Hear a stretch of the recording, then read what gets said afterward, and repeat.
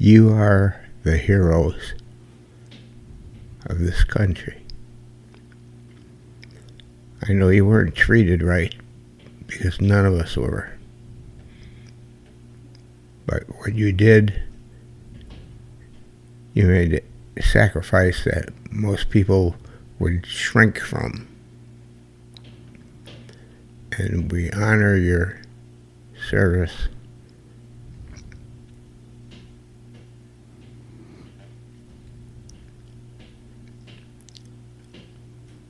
Because you did it without thinking of yourself. And I'm just sorry that we all couldn't make it home. But you're probably in a better place than we are. Take a girl and a guy, and they fall madly in love and form a family. Sprinkle in some counseling degrees and a doctorate, a dream of transforming relationships as we know it. And 20 years later, we give you power couple Dr. Ray and Jean Ketkodian. And this is their podcast, Couples Synergy.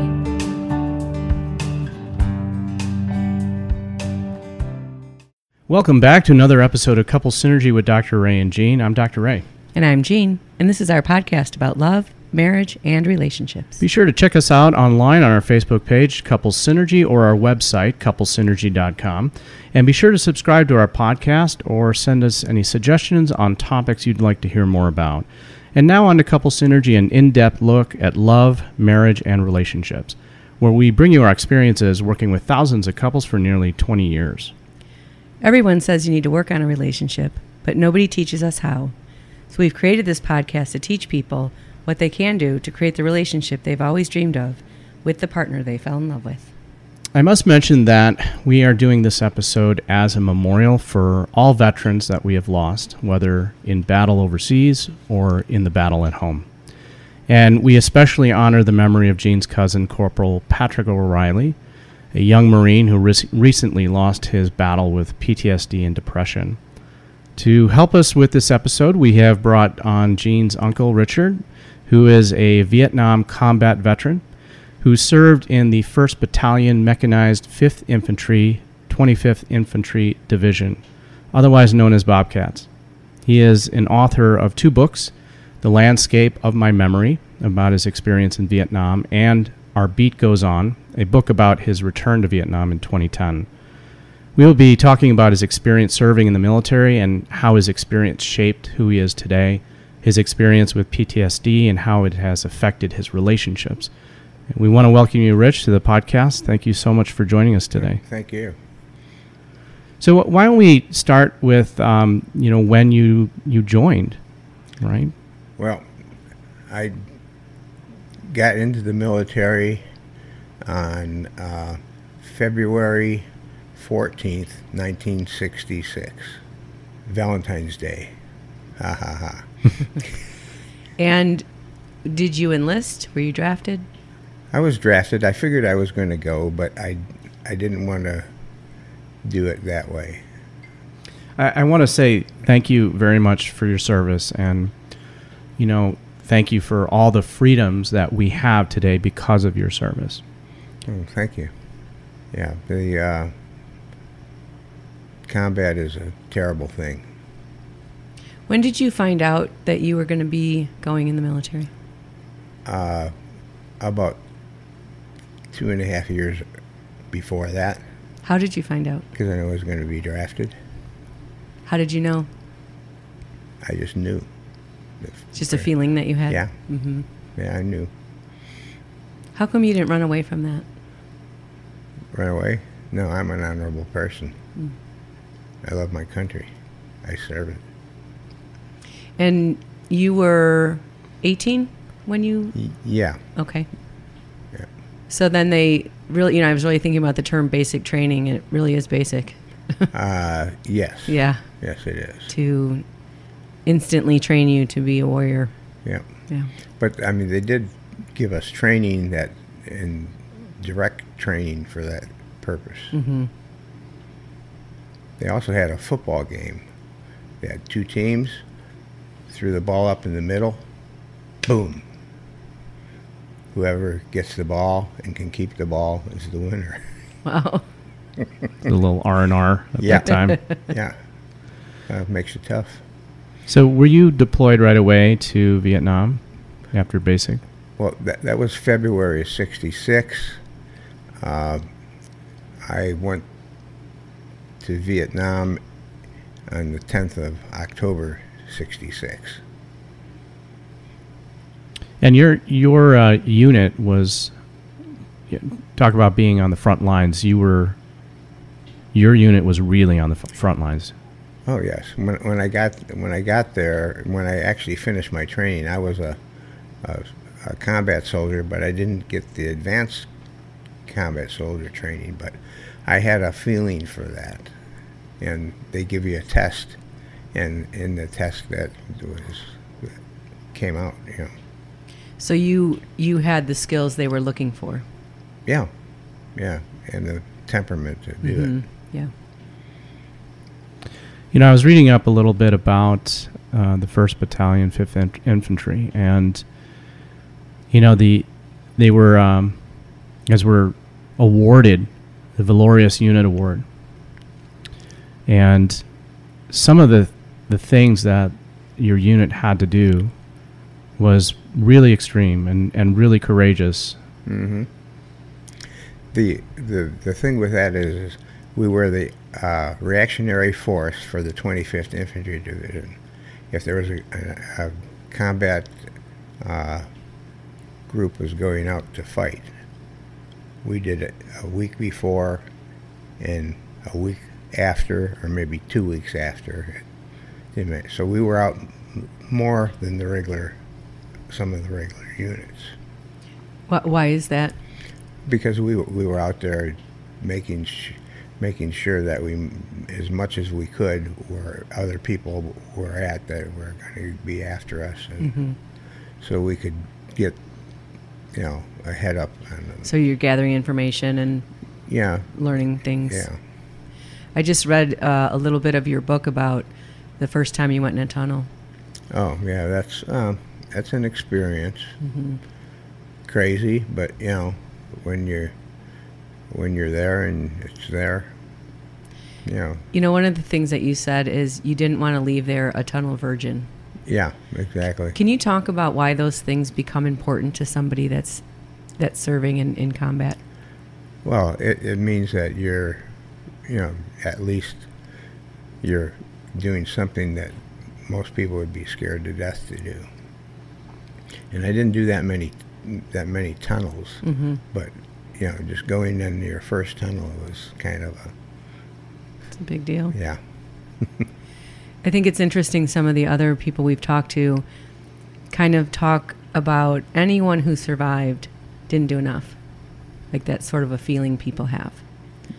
That when someone says thank you for your service, they sort of feel like, well, I didn't give my life, so like there's survivor's guilt. Survivor's guilt, right? Well, yeah, survivor guilt is personal to you and the other person, or the other people, and it's in your unit. That's how that is. Yeah. Were there times when, emotions would, get the best of you? When you would feel afraid or feel fear? If anybody was honest, going out in the field is scary. You don't know what's out there. It's their turf. They have holes in the ground. They can come up anywhere they want.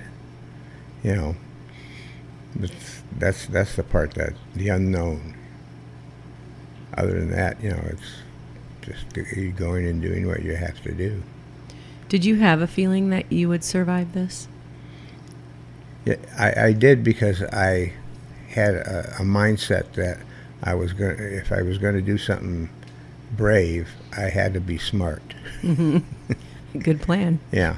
It seems like people that aren't able to really get their head in the game probably die much faster. Well, yeah. The thing is you can't go out there and think you're going on a hike up the mountain in Utah or something like that. It's, death is out there, and it's looking for you. So it's pure survival. Yeah. And, we didn't, at that point, we weren't fighting for anything but each other. So I had read in your book here about Specialist Fourth Class Daniel Fernandez, Yes. who had, in trying to rescue a wounded sergeant, he had thrown himself on an enemy grenade to save the rest of the surrounding unit. Yeah. Yeah, the thing about that was, as I didn't come over on a boat. I was, a secondary group after that. But he told somebody on the boat that he was going to be a Medal of Honor winner. And he is. And what do you have to do to be a Medal of Honor winner? You have to do something extraordinary for somebody else. Running up a hill by yourself and killing off a bunch of guys, or, just like what Daniel did. There was a firefight.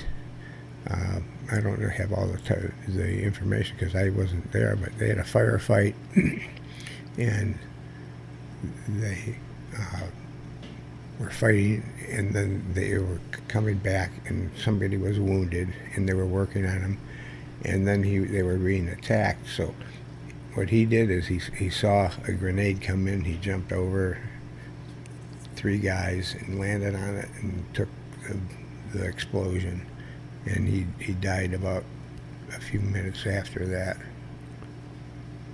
And that's Incredible. That's true courageousness right there, and self-sacrifice. Right. At a level most people never are in a situation where they would ever have to give like that. Yeah, that's true. Yeah. I imagine in those circumstances, the bond and relationship that you build, with the buddies that you serve with is almost unbreakable. Yeah, well, it was like a family. We fought sometimes with each other, got pissed off at them.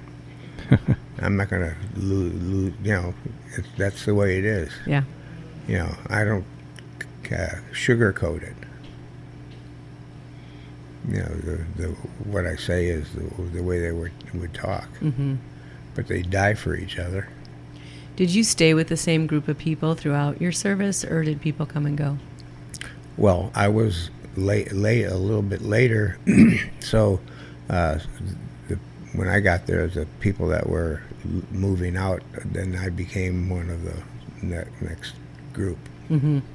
And then your group stayed together through your tour? Well, when you're on an armored personnel carrier is what we went through the jungle with. But we did a lot of stuff on the ground. Mm-hmm. And we just did what we had to do. How long did you serve over in Vietnam? It was about a month less than, about 11 months, because my father had died about 2 weeks after I got there. And they sent me home, and they were surprised when I came back. Really? Yes, they said, he's gone. But it was just what you do. That was the month before I was born. Which is next Wednesday. That's great. That's kind of wild, Yeah. right? That we're recording it now. Yeah. 53 years ago. Yeah. Well, when we came home, we weren't exactly treated like conquering heroes. How was it when you came home? We got crapped on. Guys came home, and they were throwing stuff at them, spitting on them, all kinds of crap. Did you ever experience that yourself? No, I didn't, because at one time I came in real late, and of course they were probably then going into the bars or goofing off or something. But yeah, I'd just like to get some of them and take them off and run them through a few fields and shoot at them just to tell them how it was, but we never could do that. You know, I think the Patriot Riders, are you familiar with them? I'm not sure which group. The Patriot Riders they're motorcycle riders, Yeah, and yeah. they'll show up at the airport. Oh yeah. And they will, if it happens to be a funeral, they'll stay outside and rev their engines so the protesters can't Yeah. be heard. And I think, Most of them are vets. yeah, Yeah. and Yeah. I think that is an awesome service that those people are doing. Mm-hmm. Yeah, but there's something wrong in this country, and it starts with education. Mm-hmm. How did you feel about your service when you came back? Well, I felt good about it. You know, I didn't feel like I was a bum. You know, What was the hardest part about adjusting back to civilian life? is they did it in a way that we were supposed to feel like we were less than human, or that we were crap, and we should just shut up and get out of their way. And that never changed from Vietnam, really. Mm-hmm. You know, one of the vets that we had interviewed in episode 43, he talked about coming back like everyone is speaking a different language. And, you know, it's you know, people are complaining about little things that you didn't have the luxury to complain about. Oh yeah, yeah. Well, from this is 50 years ago. From there to now, young people aren't the same. They don't have the guts that we had. They don't. You know, I'm not saying all of them, but in general, they're mama boys. Much less resilient. So do you think that you guys had the guts going into the Vietnam War, or did Vietnam actually give you the guts because of your experiences? No, we had the guts before that. Yeah. Our street, we had a empty lot, and we fought every war from Attila the Hun to Indians and the Cowboys and Indians. Cowboys. Is this and as a Indians. boy? Like role playing? Yeah. Right. Yeah. Yeah, but see, at that time, I wanted to tell this because it's kind of funny. All right, you know, kids put up lemonade stands and stuff like that.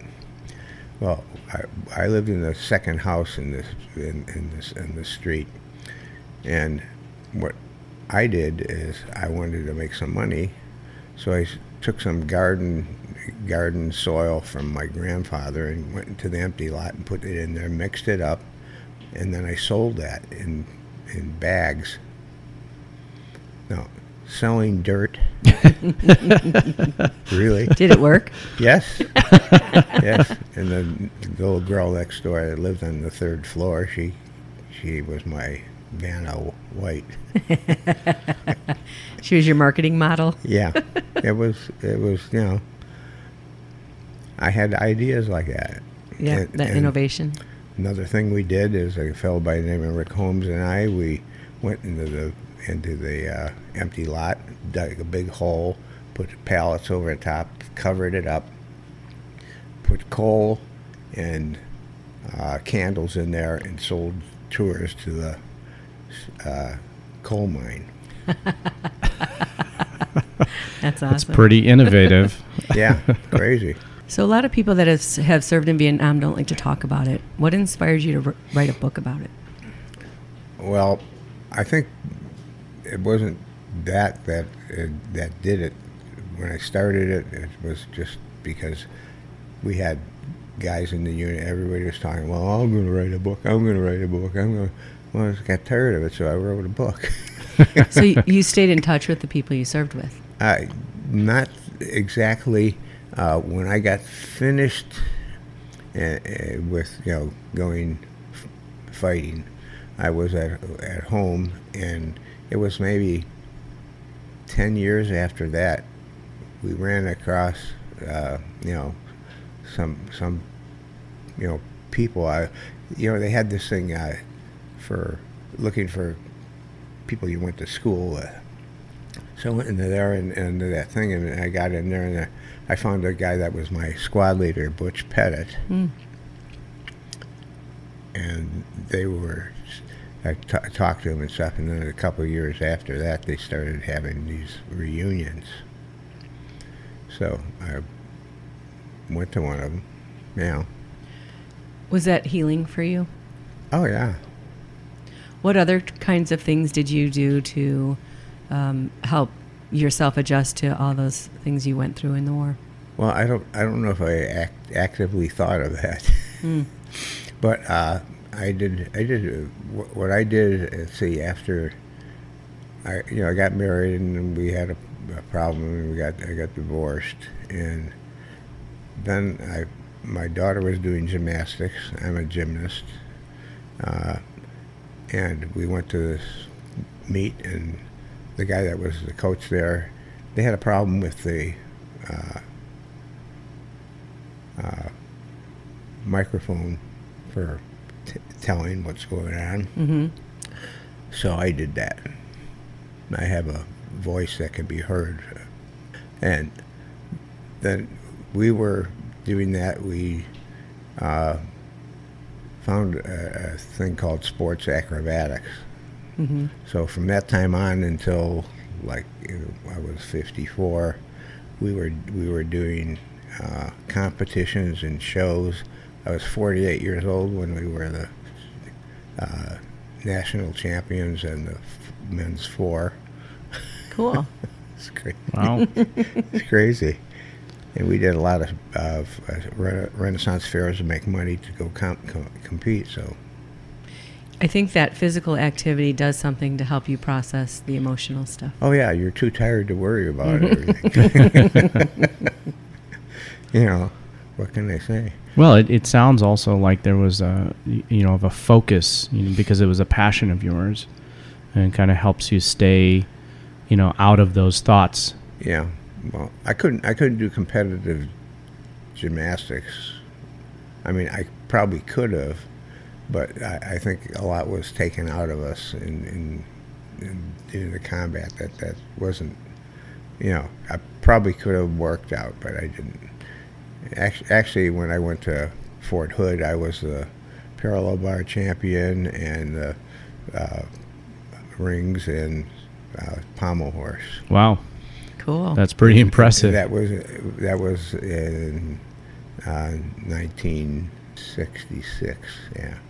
So that was before you were. Yeah, I was in Okay. Fort Hood, and I heard there's a gymnastics meet. I go, oh my!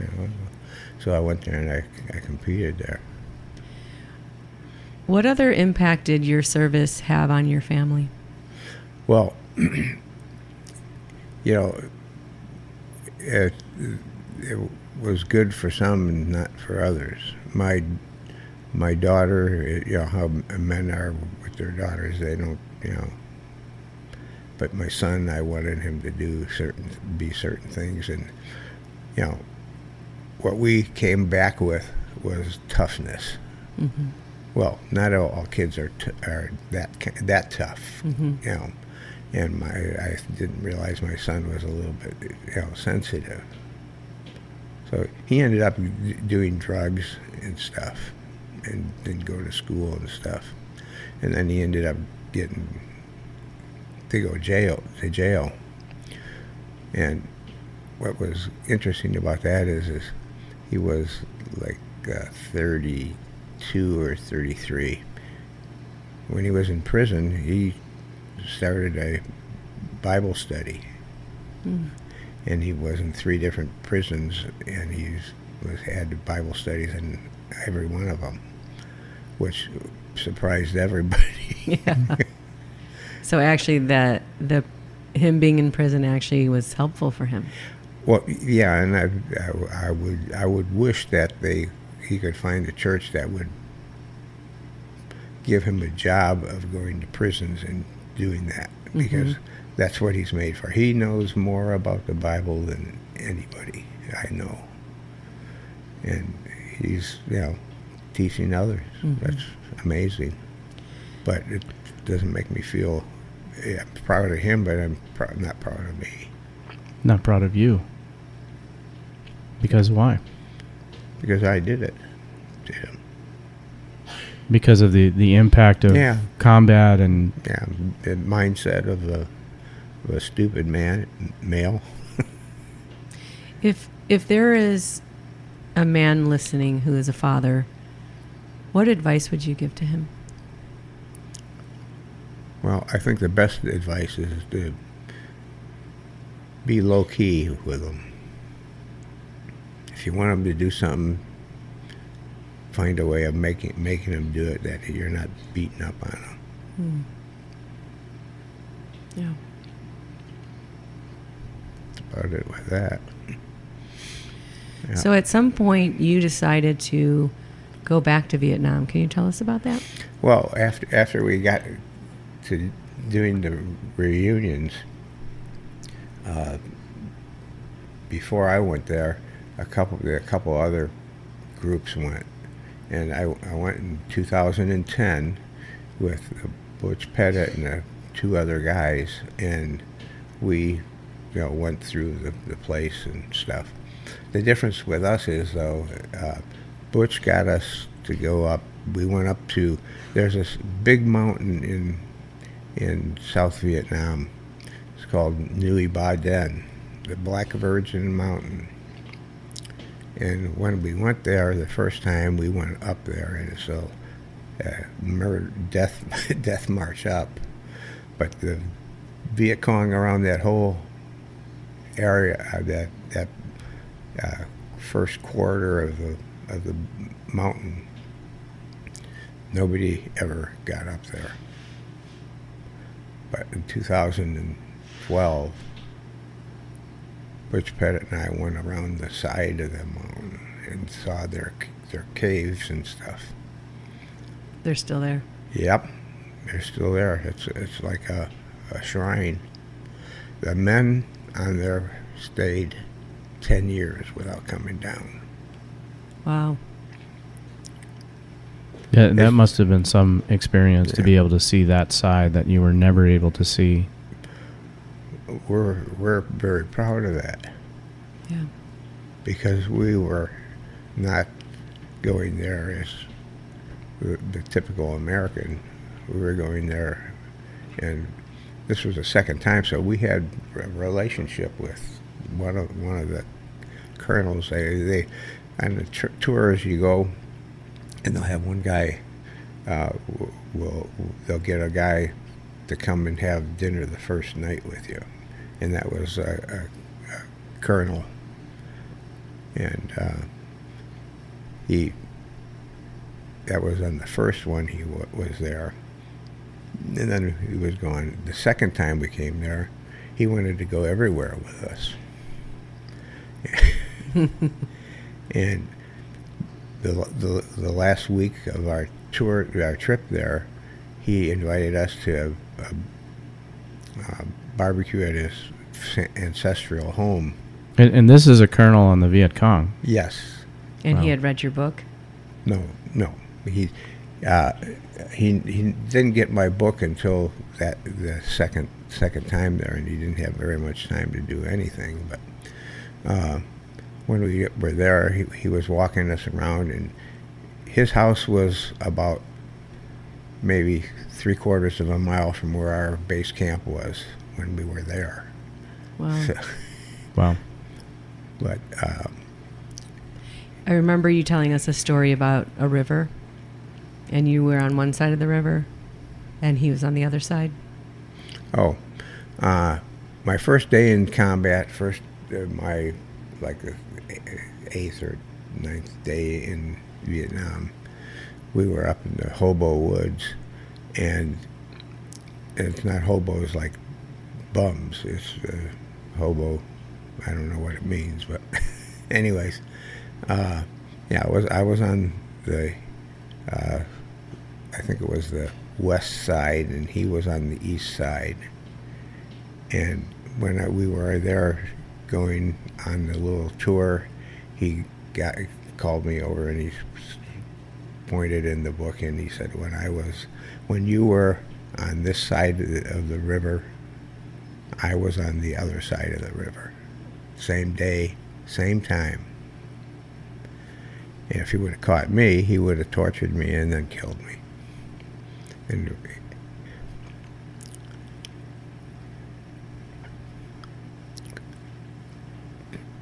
it's a strange feeling to be eating with a guy that would kill you. Yeah. I wonder Yeah. if he felt the same way. I think so. I think so. And how do you feel about him today? He's all right. He did what he had to do, what he thought was, and he's just like us. He didn't get what he thought he should get. Mm-hmm. He got the shaft. He got communism, and communism doesn't treat people well, even if you're heroes. Yeah. So, kind of a parallel. So you don't hold a grudge or... No, what can you do? Mm-hmm. Well, it's Yeah. it's also, apparent that democracy didn't treat you well as heroes at the time. Also, Same thing. Yeah, we both got the shaft. When we were talking to you the last time, you had said that if you can forgive him and he can forgive you, then everybody should be able to forgive everybody. Yeah, it's true. Those are some powerful words. It isn't necessarily going to happen very much, but Right. things are like they are. Mm-hmm. So in honor of Memorial Day, if you could talk to your brothers that you lost in war or to the other men and women that have given their lives for our country, what would you say to them?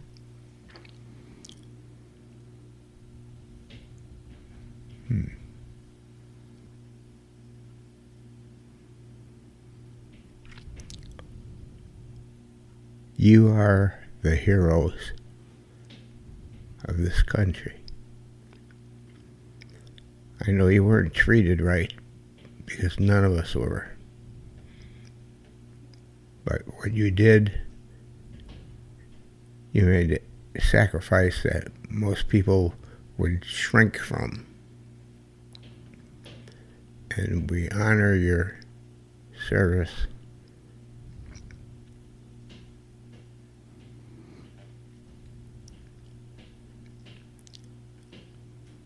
Because you did it without thinking of yourself.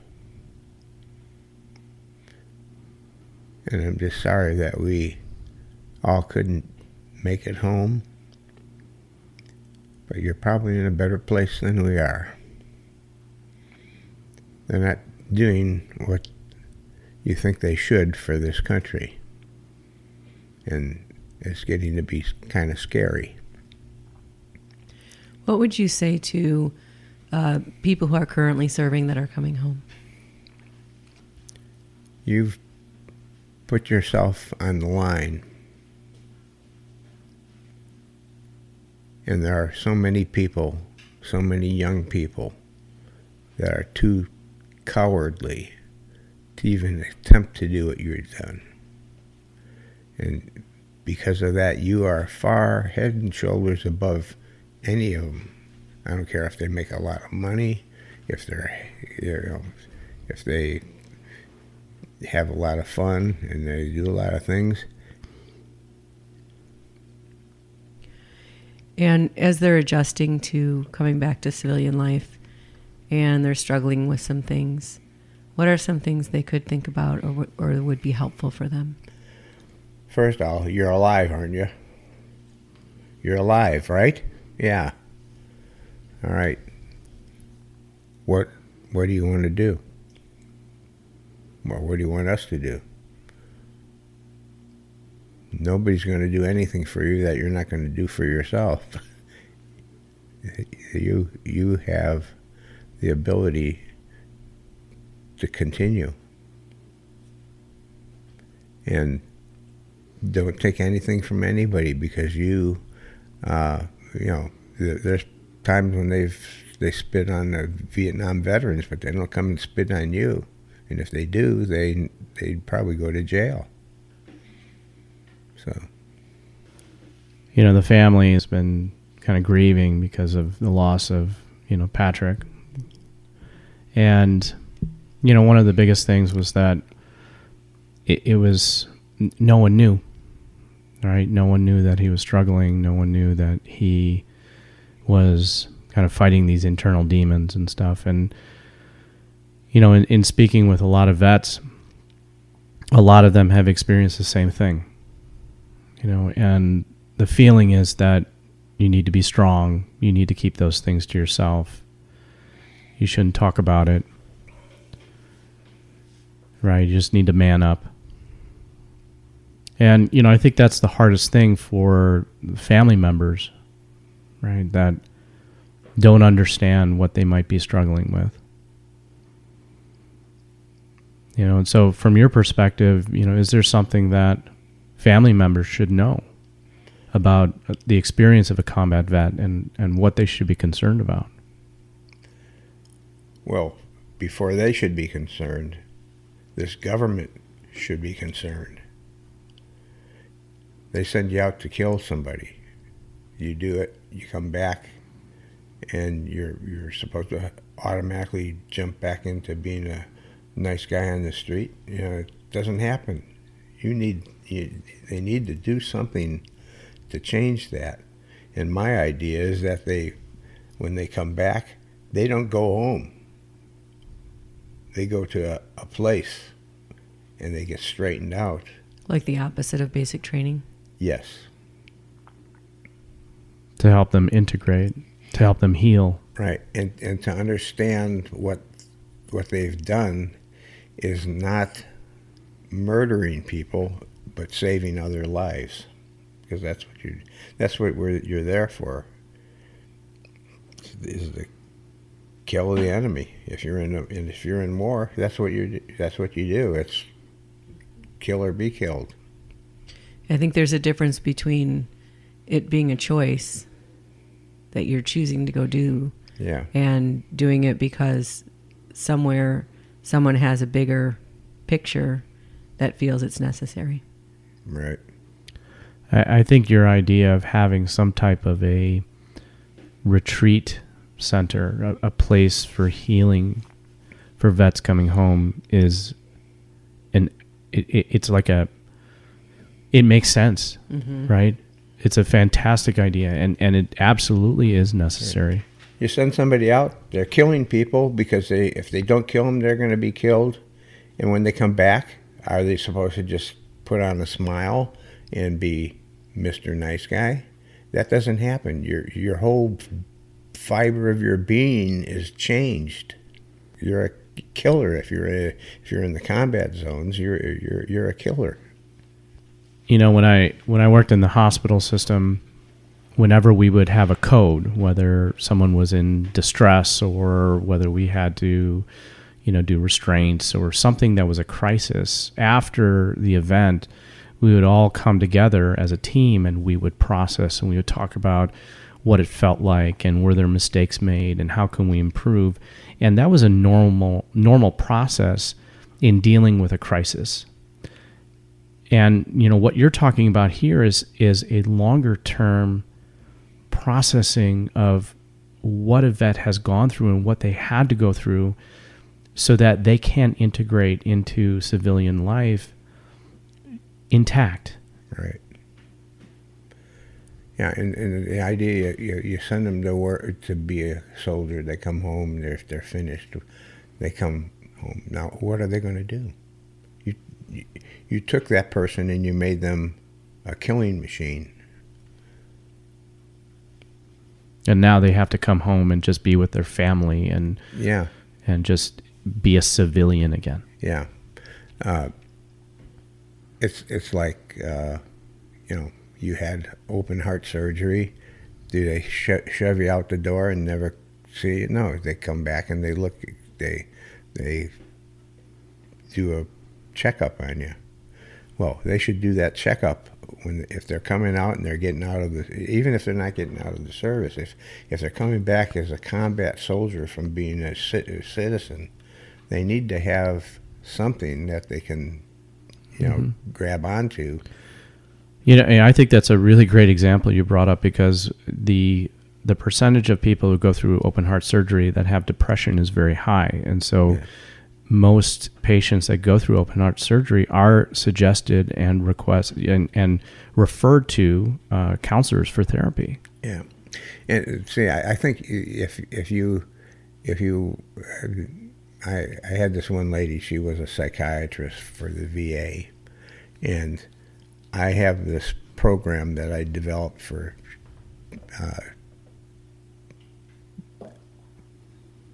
combating some of the things of PTSD, and she wanted me to give her that information so her and her sister could make a thing on it.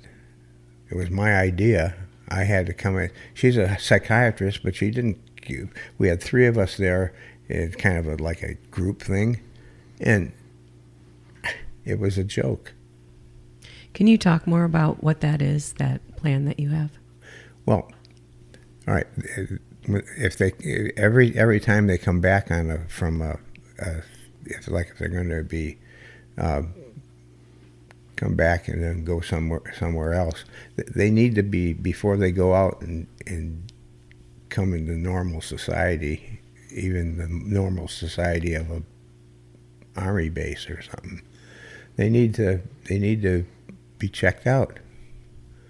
How are you doing? What are you doing? And then have them go through another physical, because they might have gotten all kinds of stuff when they were doing it. Instead of just saying, "Oh, here, go home."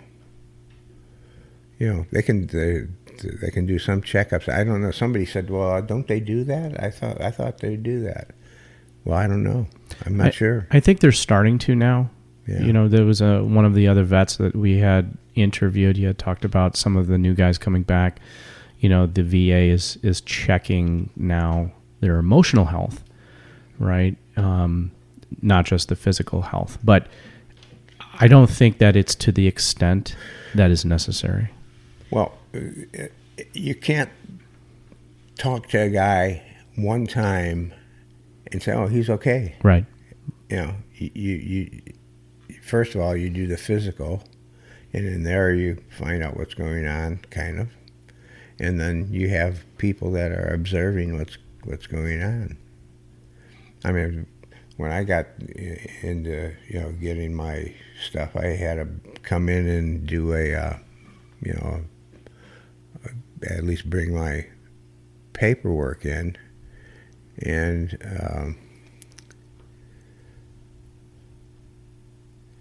there was a young man there, obviously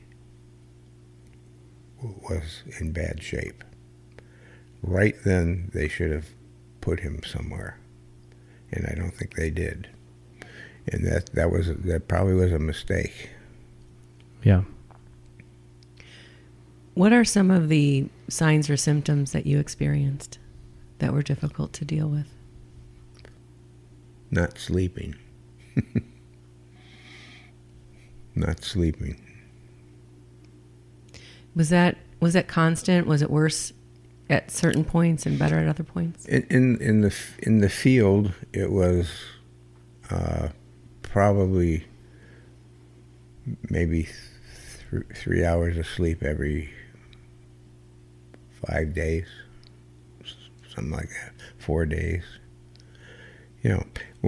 When you're out there and you're working 20-hour days. You don't go to sleep right away.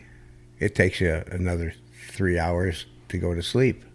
Well, by that time you're on another thing there. So that was murder, And if that's not going on, it doesn't have to be, where it's a problem. It needs to be a solution. Anything else besides not sleeping? Well, part of not sleeping is bad memories, you know. Mm-hmm. Now, I started doing something to stop that, and I think I've gotten a little bit out of that problem, but it's the days that bother us. The days? Not sleeping is not the problem. It's just It's during the day. daytimes, you know. If you're busy, you're all right. If you're not busy, you're thinking, and you're not equipped to think. What has helped you? Just time, I think. I wasn't going to let it win Do you still think about it today? all the time. So 53 years later. Oh yeah. Did writing the book help you, like, process any of this or help with the thoughts? And Well, like I said before, I was going to write a book. All right. Everybody was going to write a book, and then I write a book. I got nothing but hell from a lot of people. really? Yeah. Well, that's not right. This ain't right. That's not. It didn't happen that way. You know. You know that's But they didn't write one. yeah, that's a real thing, and it's the same concept. If 5 people saw a car accident, there'd be 5 stories about what happened. Yeah. And everyone's perception and the way we process memory, because we do relationship work and we work with Right. sometimes families with 5 kids and 2 parents, and you would swear they all live in a different home. Mm-hmm. And I think the more important thing is that it's your story. Yeah. And even if other people, and like you said, like memory is, you can't always remember things. Same with them. And then when we can't remember, we fill in the blanks. Mm-hmm. And then we think, no, it happened this way or that way. Well, the But- funny thing about memory is that 50% of our memory is invalid Yeah. and not correct. Mm-hmm. Our brain has a way of just filling in the gaps. It doesn't like holes. Yeah. But was that a helpful thing for you, or did you feel like you exposed yourself in a way that it just opened up the attack? You just have to, say, I'm writing the book. It's my book. This is what I thought. Mm-hmm. It might be the same thing as yours. It might be a little bit different. It might be this. It might be that.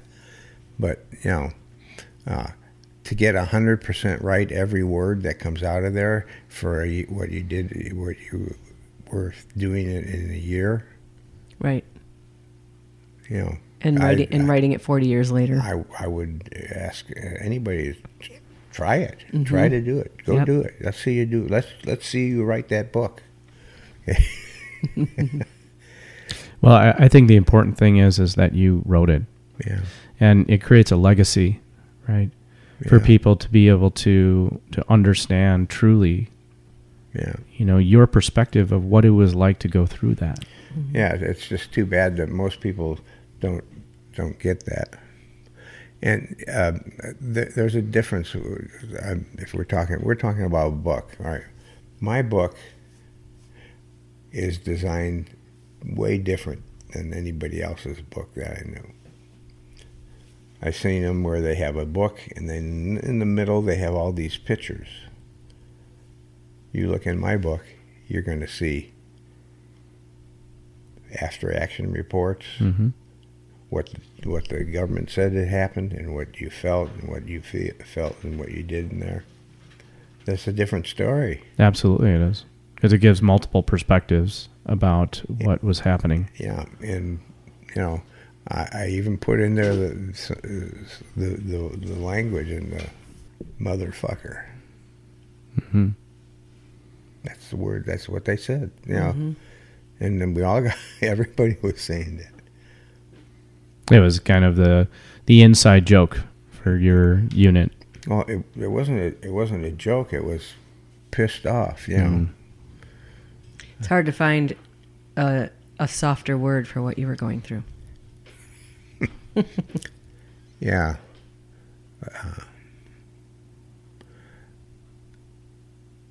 It's just a complete change of what you thought. But see, we fought World War II, World War III, which is not a three, but we fought all those things. So we were ready. We had been programmed. Kids today, they're not programmed for anything. Mm-hmm. They just get slapped here, and slapped there. It's kind of crazy. You know, I had heard from a police officer, a police chief, say that, you know, a lot of the work that soldiers have to do now is different than it was back in the day. Right, that soldiers back in the day, if you were in the jungles and you were coming across someone else, they were either friendly fire or they were enemy. But in today's day and age, they're doing a lot more police work, going through a town and having to discern whether the person is a civilian or whether they're actually enemy. And that the PTSD that they suffer now is very different than it has been in the past. I was wondering what your thoughts were about that. Well, first off, we went through villages, so it's kind of the same thing. Mm-hmm. But I don't know. I think the training has gotten better. If you're not equipped mentally and physically, you're going to be dead. And maybe dead anyways. That's what happens. So you don't feel it's really any different? No. Just a different landscape? I don't think so, yeah. Yeah. Just a different uniform, different camo. So a village as opposed to a building in a city. Right. Yeah. Do you spend time with any of your other, your buddies that you served with? Well, it's kind of hard because they're not really around, but I know other guys, and like we have a office where we go, and it's a counseling office, but they have things and stuff. You could cut every cloth and it's the same. Right. So it doesn't matter whether they're actually guys from your unit. Oh no, or not. No, Okay. It's a brotherhood. Right. Is there anything else that you would like to say? Well, if people go to serve, they're serving their country, and that's a higher love.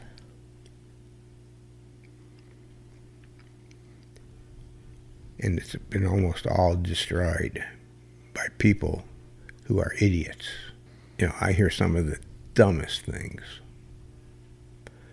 Oh, you pass a law that a teacher can do nothing to stop a willful child that's being disruptive of the class and everything else. You cannot do anything. You can't tell them anything. You can't put them in a corner. Something they might have a problem being put in the corner.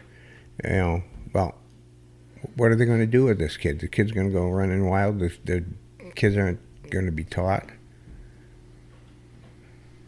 What moron came up with that idea? Mm-hmm. Bad has become good, and good has become bad. Scary. There are other countries out there like Israel and Switzerland where you are required to serve. Yes, that is the real issue. Cowards die many times before their deaths. The valiant taste of death but once. That was on our door. I put that on our door in Vietnam, and we live. All of us live by that. That's a very powerful phrase. Yeah. In 2013, the VA released a study that covered suicides from 1999 to 2010, and it showed that roughly 22 veterans were dying by suicide per day. That is which 22 too many. Which is a staggering Yeah. Yep. Statistic, right? And, I think that in what we're talking about today, it's very important for us to talk about PTSD and, the effect that it has. And, as we're talking with you, the effect is lifelong, right? The impact. Yeah, you don't really get rid of it. You might lessen its hold on you, but it's never going to go away. And you had written in I think it's in your second book, but then also here's a little, kind of a workbook, that you have also the primary PTSD symptoms and indirect PTSD symptoms that you've indicated here. And I just want to kind of, mention these, and then we can kind of talk a little bit about it. But you have primary PTSD symptoms: anger, crisis, grief, loneliness, phobia, suicidal thoughts or ideation, anxiety, hyperarousal, depression, guilt, low self-esteem, sleep disorders, confusion, flashbacks, isolation, paranoia, hypervigilance. And with the indirect PTSD symptoms, chronic pain, denial, obsessions, compulsion, dependence, passive-aggressive, delusions, eating disorders, substance abuse behavior. This is a wide gamut of symptoms. Mm-hmm. Yes, it is. And, so for all of you out there, if you recognize, if you have a family member that is suffering from, PTSD because of being in combat, these are some of the signs you should be really looking for. So how is it that we can help someone that is struggling with this? Well, first of all, they can't do it by themselves, and they need somebody that knows what they're doing, or else it could be worse. So the primary responsibility, I believe, lays in the hands of the government. The VA. Because they took people that were government people, soldiers, and put them into combat, and they suffered all these kind of maladies. Does the VA offer those type of services? Oh, I believe they do. It's hard to know for sure, because myself, I had not a lot of problems in that way, but I know I had the problems, and I got some help, but I really didn't get that much help. Most of my thing has been kind of self-help. What kind of things did you do that helped you? Well, first of all, I identified post-traumatic stress disorder and its maladies and problems, and then I actually put together what I called a war on PTSD. I love that. That's awesome. And it was my war, so I did it myself, and I just think that if they can identify which problems they actually have in the most, they could probably make some changes with that. It's not going to go away because, it's burned into us. Yeah. Everything we did over there is just a millstone around our neck. But we do things and live in spite of it. You say fight like a war.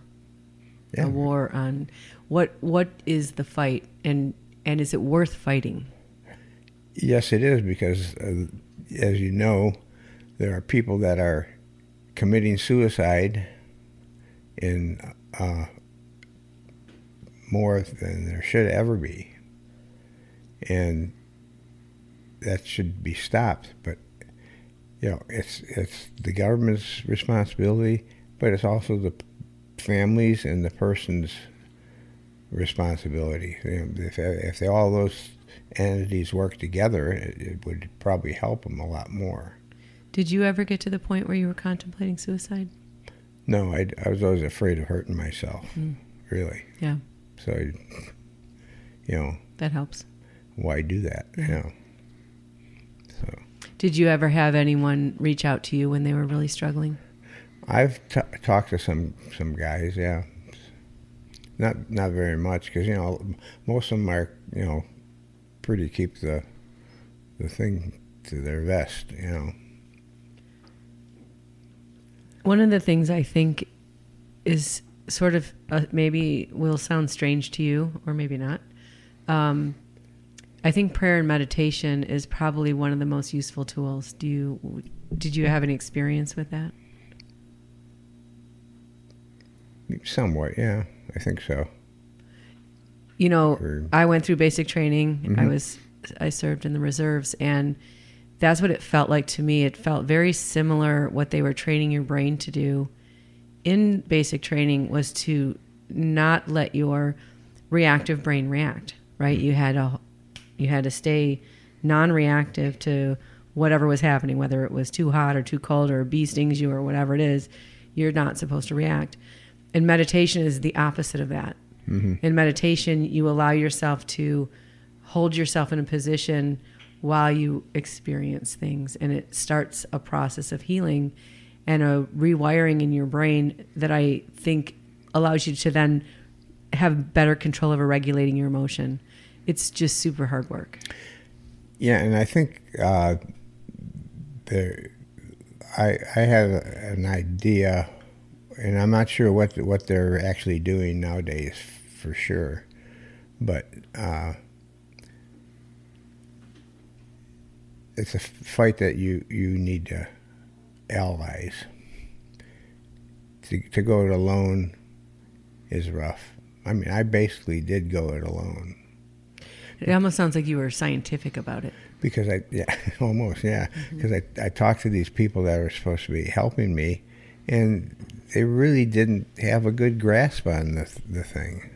Yeah, I think that's a good point that you bring up. I've found that vets who do seek out therapy, they're reluctant to talk to someone who hasn't served. Would you agree with that?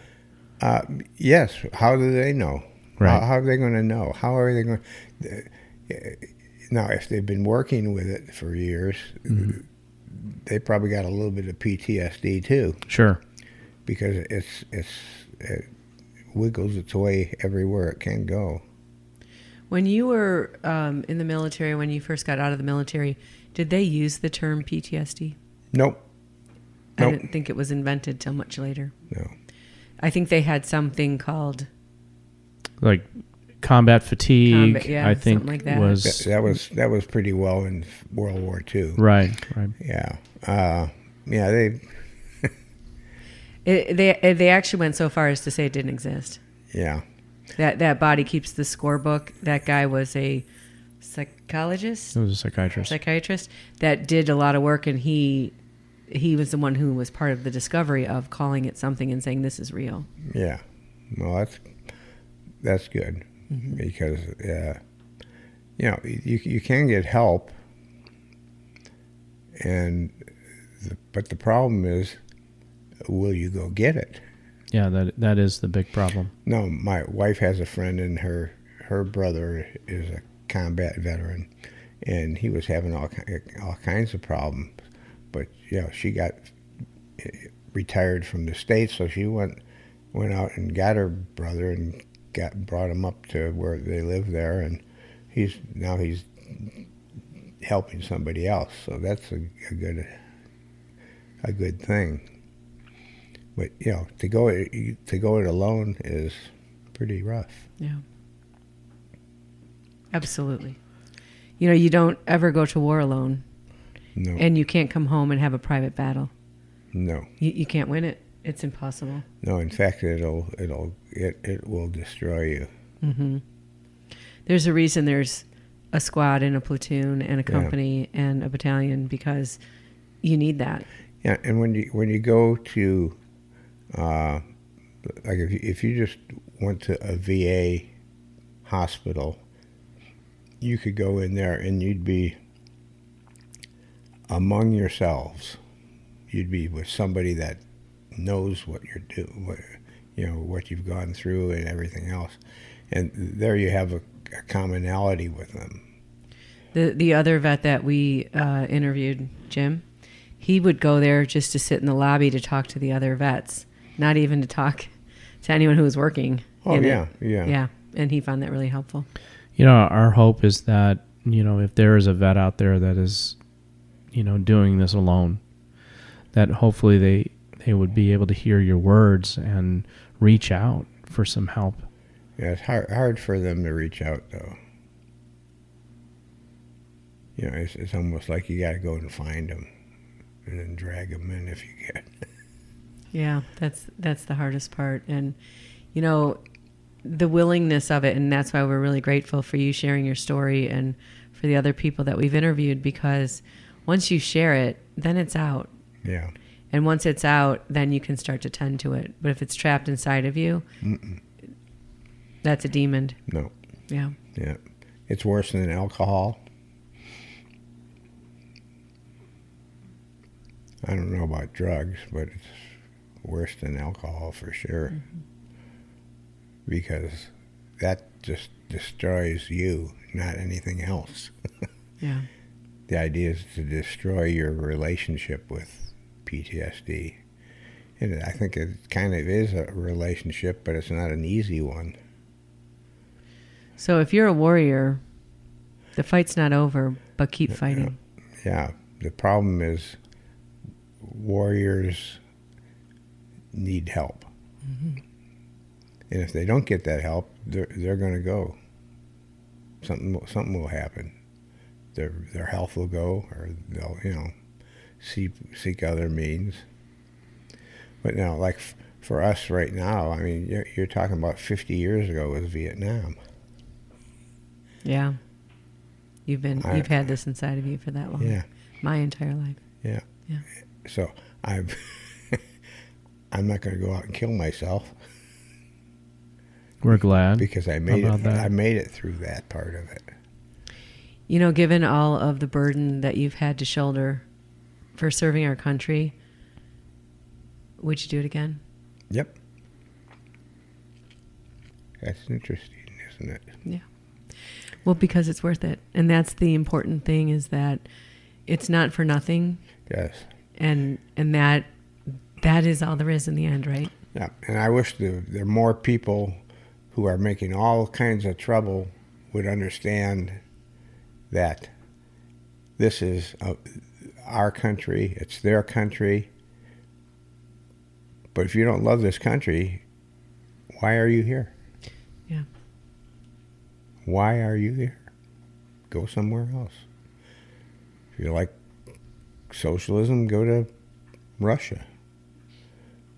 Right. Get out of here. But don't change us, because we don't want to change. And we're not going to change. We want to thank you so much for being on our podcast today. Well, it has been a true honor. People have been sharing their stories for thousands of years. Oh, yeah. To heal and to bond and to grow. Yeah. And we hope that by you sharing your story, it's enriched your life and the lives of our listeners. Oh, yeah. If you don't spread what it is, it's not going to help you either. Yeah. And any veterans that are out there, do you have that number? I do. And certainly you can contact us at couplesynergy.com. We'll reach out. We'll reach back for sure. So if you are seeking help or needing to seek help here, the Veterans Crisis phone number is 1-800-273-8255. It's 1-800-273-8255. When you were in basic training, they gave you some tools to help you through the war. And this is the tool that helps you through the second half of it. For all of you listening, please subscribe to our podcast. Please leave a review. If you have any questions, comments, or topic suggestions, please email us at contact@couplesynergy.com. For more information about Couple Synergy and our programs such as Relationship 101, the Couples Weekend Intensive, and our premier program called Couple to Couple, look us up online at couplesynergy.com. And if you know someone who could benefit from this episode, please download it and share it. And thank you for listening. Until next time, synergize your life, synergize your love.